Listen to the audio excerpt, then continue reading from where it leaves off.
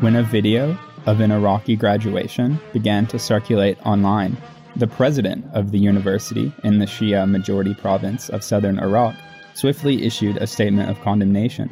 It claimed the university was not involved in planning the ceremony and did not approve it.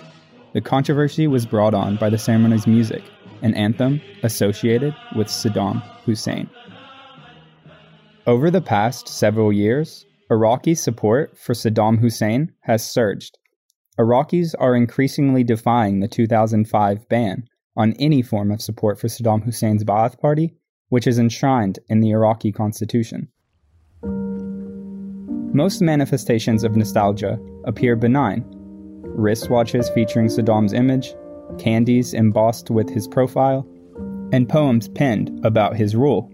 A spoken poem by Salah al-Harbawi, a poet jailed for his work that praised the former leader. Saddam, how I hate you, but I love you very much.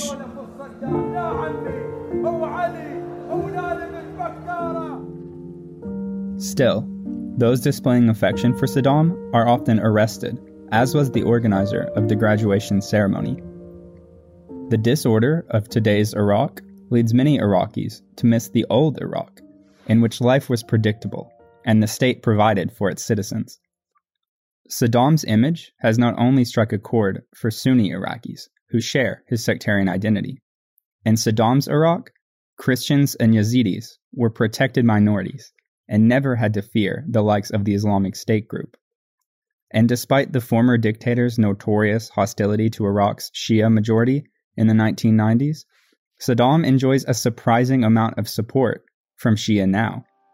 A former minister of the Interior, who came out of a Shiite opposition party that fought Saddam for decades, recently spoke appreciatively of how Saddam preserved the state, and a YouTube video with a Shiite woman calling for Saddam's revival. Bring Saddam back, bring Saddam back, went viral and has been viewed more than 2 million times.